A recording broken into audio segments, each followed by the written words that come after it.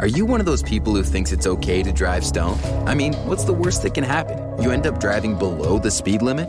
It's no big deal, right? Wrong. The truth is, your reaction times slow way down when you're high.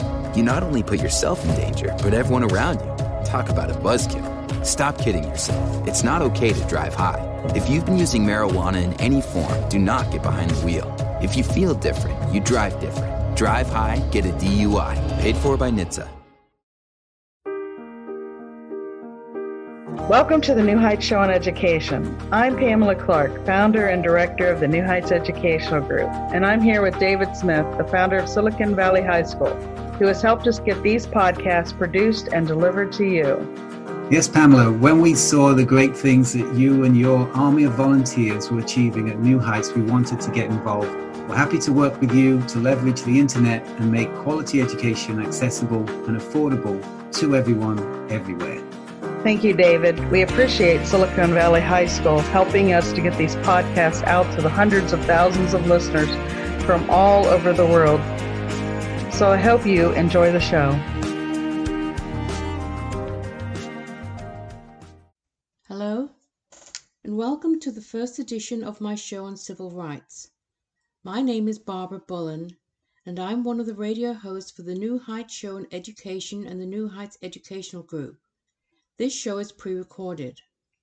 I would like my listeners to know that this is the first time I'm hosting a radio show.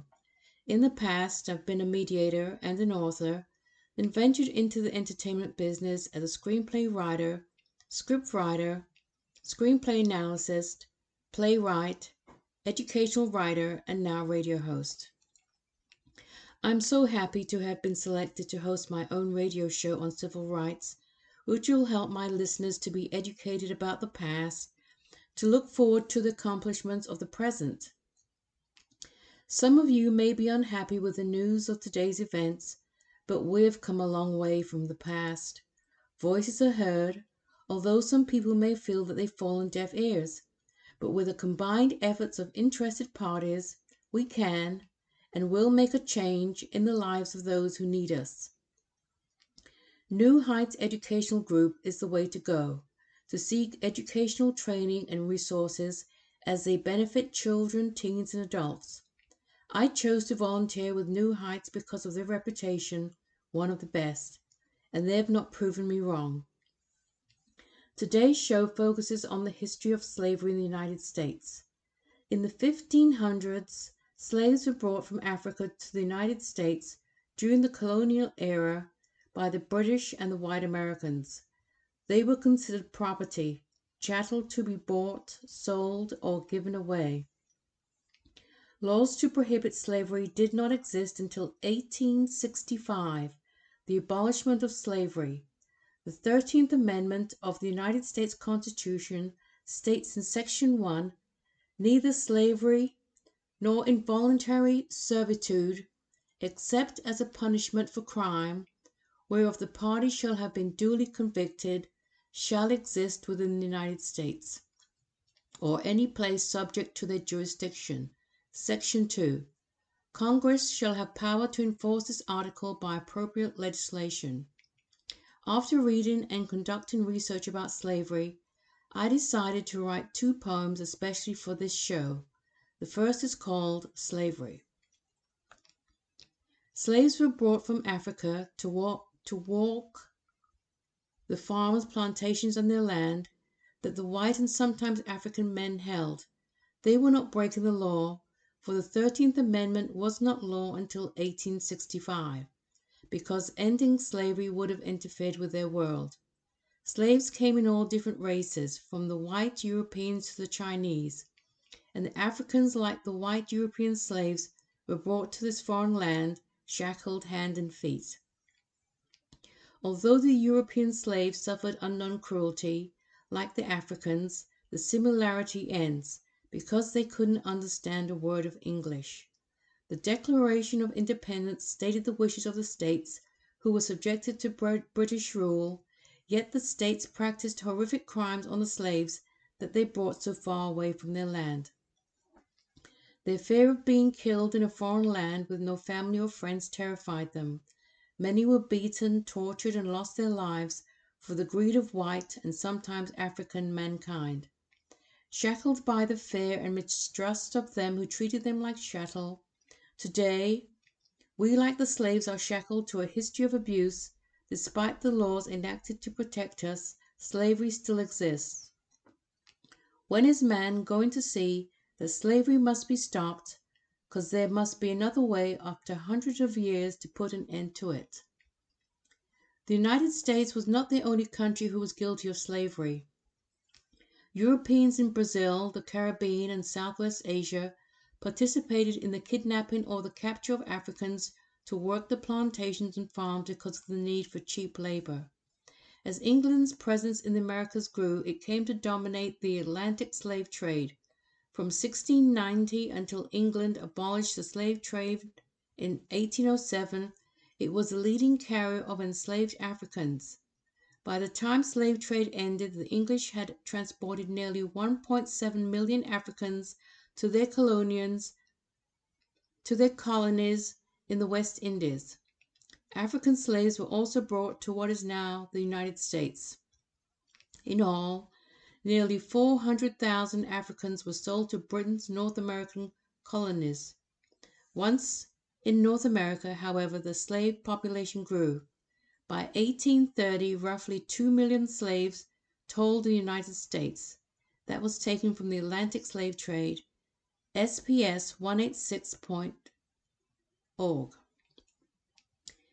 Africans who were put on ships bound for the United States suffered horrific and gruesome cruelty, in which they were shackled to beams, some tortured and mutilated, and some died from malnutrition and starvation.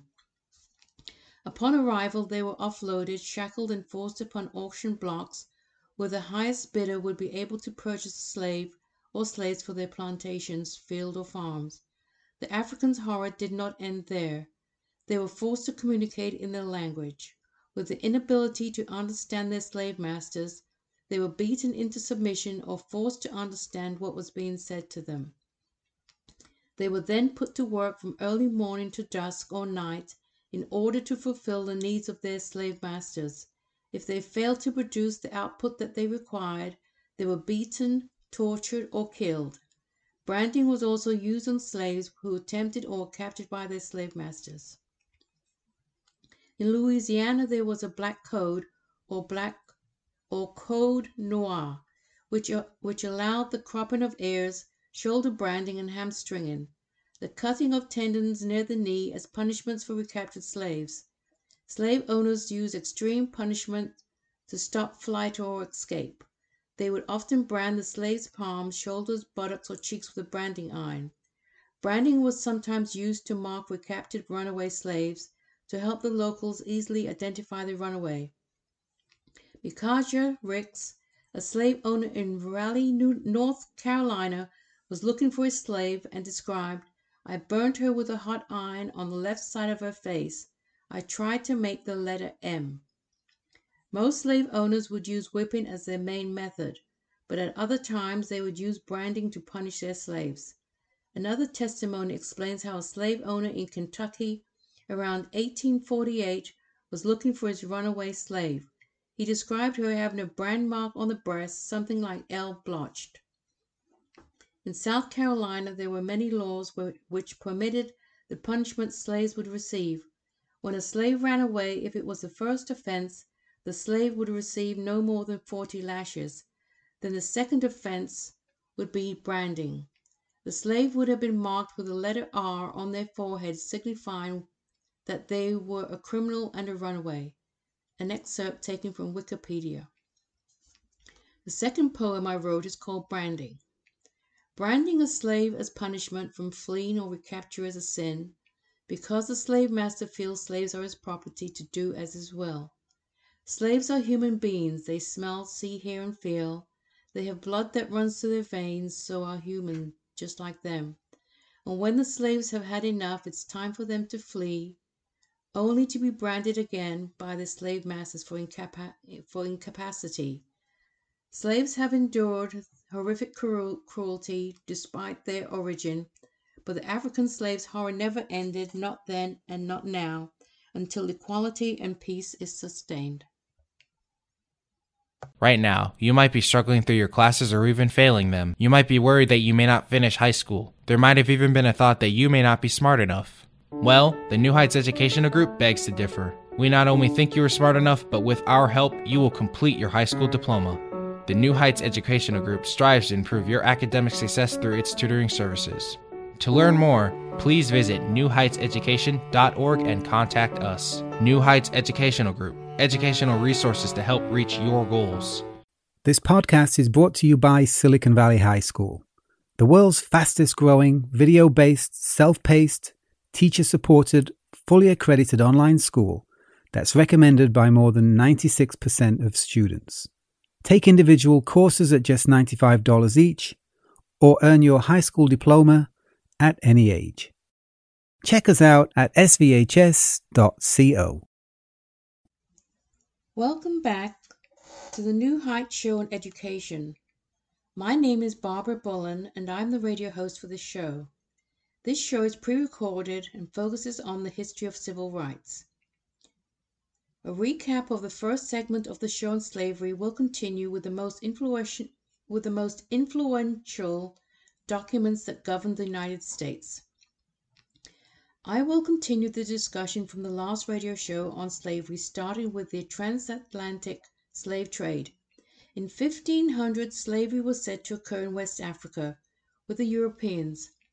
Their discovery of such a new land and the opportunities that it could afford, including slaves for its colonies in the Caribbean, South and North America, where its plantations that consisted of sugar and other crops were said to be desirable as commodities that would bring in badly needed resources and monetary reward.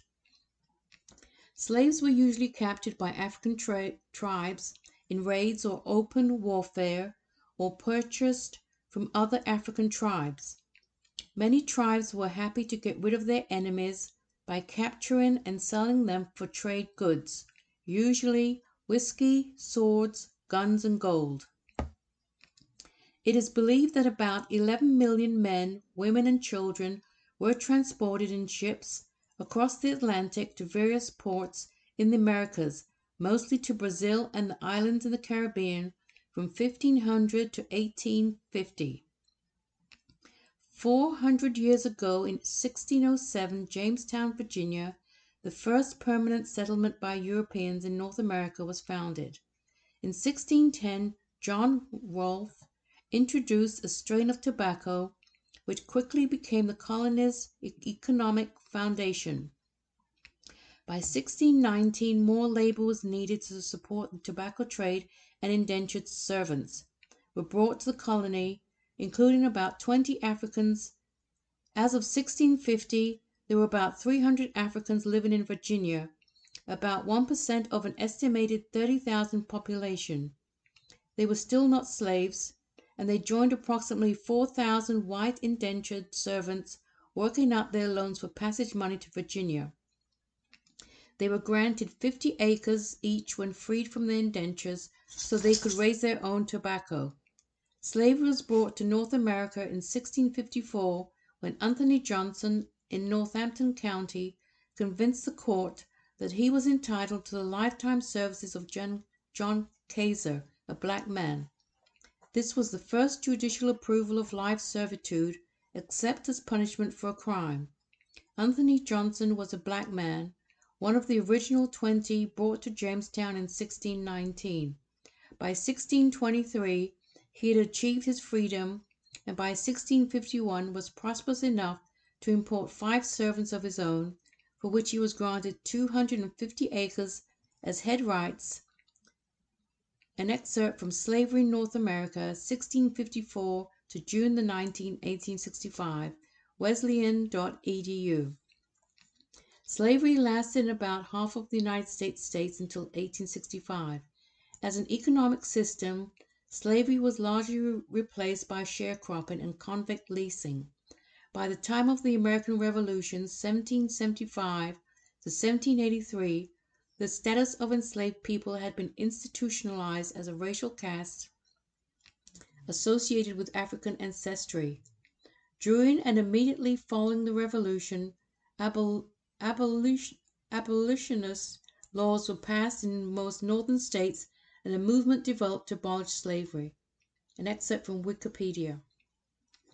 Although anti-slavery Northerners began passing abolition laws beginning with the 1777 State's Constitution of Vermont, Northern slavery did not recede quickly.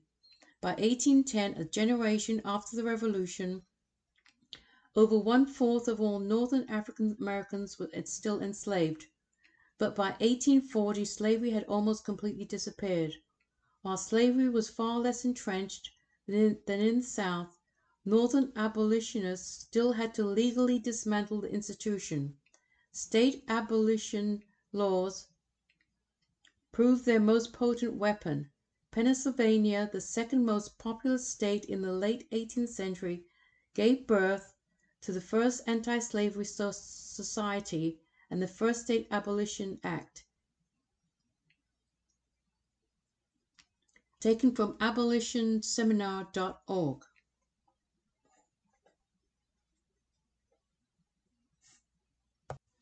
All northern states had abolished slavery in some way by 1805. Sometimes abolition was a gradual process, and hundreds of people were still enslaved in the northern states as late as the 1840 census. Some slave owners, primarily in the Upper South, freed their slaves, and philanthropists and charitable groups bought and freed others. The Atlantic slave trade was outlawed by individual states beginning during the American Revolution. The import trade was banned by Congress in 1808, although smuggling was common thereafter. An excerpt from Wikipedia. The rapid expansion of the cotton industry in the Deep South after the invention of the cotton gin greatly increased demand for slave labor, and the southern states continued as slave societies. The United States became even more polarized over the issue of slavery, split into slave and free states. Driven by labor demand from new cotton plantations in the Deep South, the Upper South sold more than 1 million slaves who were taken to the Deep South. The total slave population in the South eventually reached 4 million. As the United States expanded, the southern states attempted to extend slavery into the new western territories to allow pro-slavery forces to maintain their power in the country. The new territories acquired by the Louisiana Purchase and the Mexican Cession were the subject of major political crises and compromises. By 1850, the newly rich cotton-growing South was threatening to secede from the Union, and tensions continued to rise. Slavery was defended in the South as a positive good, and the largest religious denominations split over the slavery issue into regional organizations of the North and South. An excerpt from Wikipedia. The United States became independent of British rule on July 4, 1776. According to the book The Meaning of the Constitution, the Declaration of Independence was signed by representatives of the 13 colonies, with no system of national government, so the Second Continental Congress assembled to form one. The Congress elected a committee of 12 men to draw up a system of government, and the committee wrote the Articles of Confederation. After considerable debate and alteration, the Articles of Confederation were adopted by the Continental Congress on November 15, 1777. This document served as the United States' first constitution and was enforced from March 1, 1781 until 1789, when the present-day Constitution went into effect. Ourdocuments.gov. The Continental Congress adopted the Articles of Confederation, the first Constitution of the United States, on November 15, 1777. However, ratification of the Articles of Confederation by all 13 states did not occur until March 1, 1781.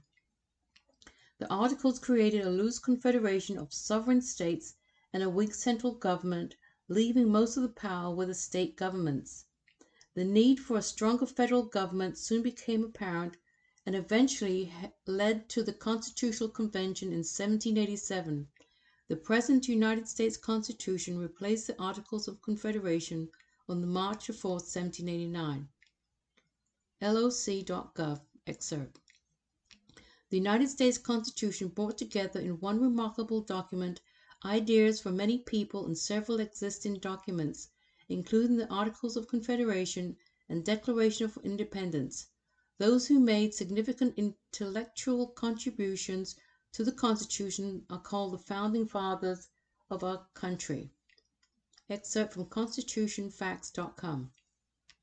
The founding fathers of the United States included George Washington, James Madison, Thomas Jefferson, John Adams, Thomas Paine, and Patrick Henry. An article called The Founding Fathers and Slavery by Anthony Lacarino states, in his initial draft of the Declaration of Independence, Thomas Jefferson condemned the injustice of the slave trade and by implication slavery, but he also blamed the presence of enslaved Africans in North America on various British colony policies. Jefferson thus acknowledged that slavery violated the natural rights of the enslaved, while at the same time he absolved Americans of any responsibility for owning slaves themselves. The Continental Congress apparently rejected the tortured logic of this passage by deleting it from the final document, but this decision also signaled the founders' commitment to subordinating the controversial issue of slavery to the larger goal of securing the unity and independence of the United States. Nevertheless, the founders, with the exception of those from South Carolina and Georgia, exhibited considerable aversion to slavery during the era of the Articles of Confederation, 1781 to 89, by prohibiting the importation of foreign slaves to individual states and lending their support to a proposal by Jefferson to ban slavery in the Northwest Territory.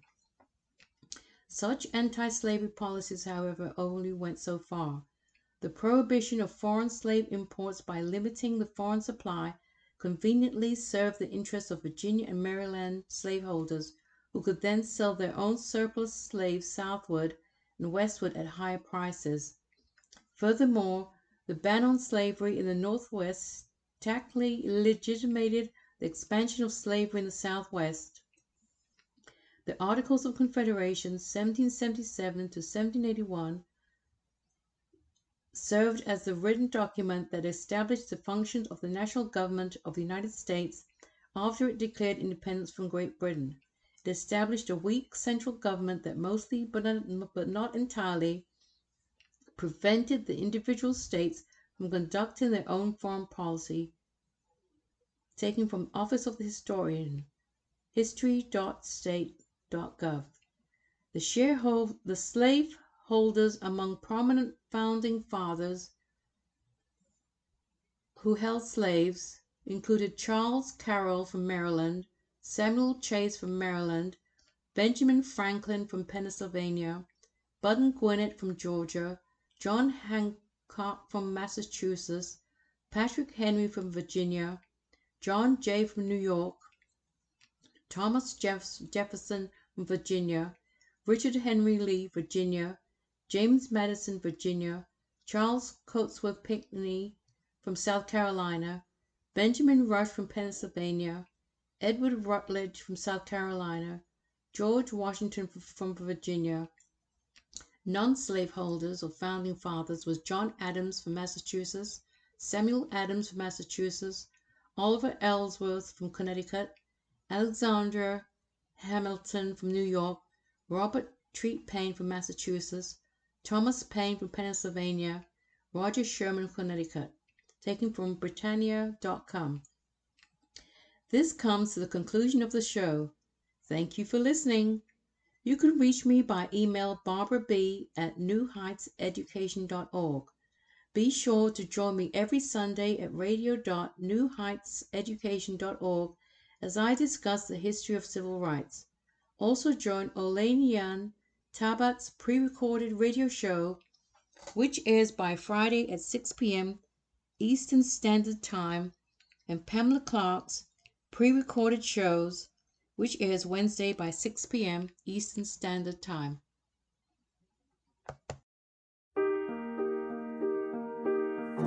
We hope you enjoyed today's show. Don't forget to rate us and follow us on your podcast player. Check out our show page, radio.newheightseducation.org, for monthly announcements and other happenings.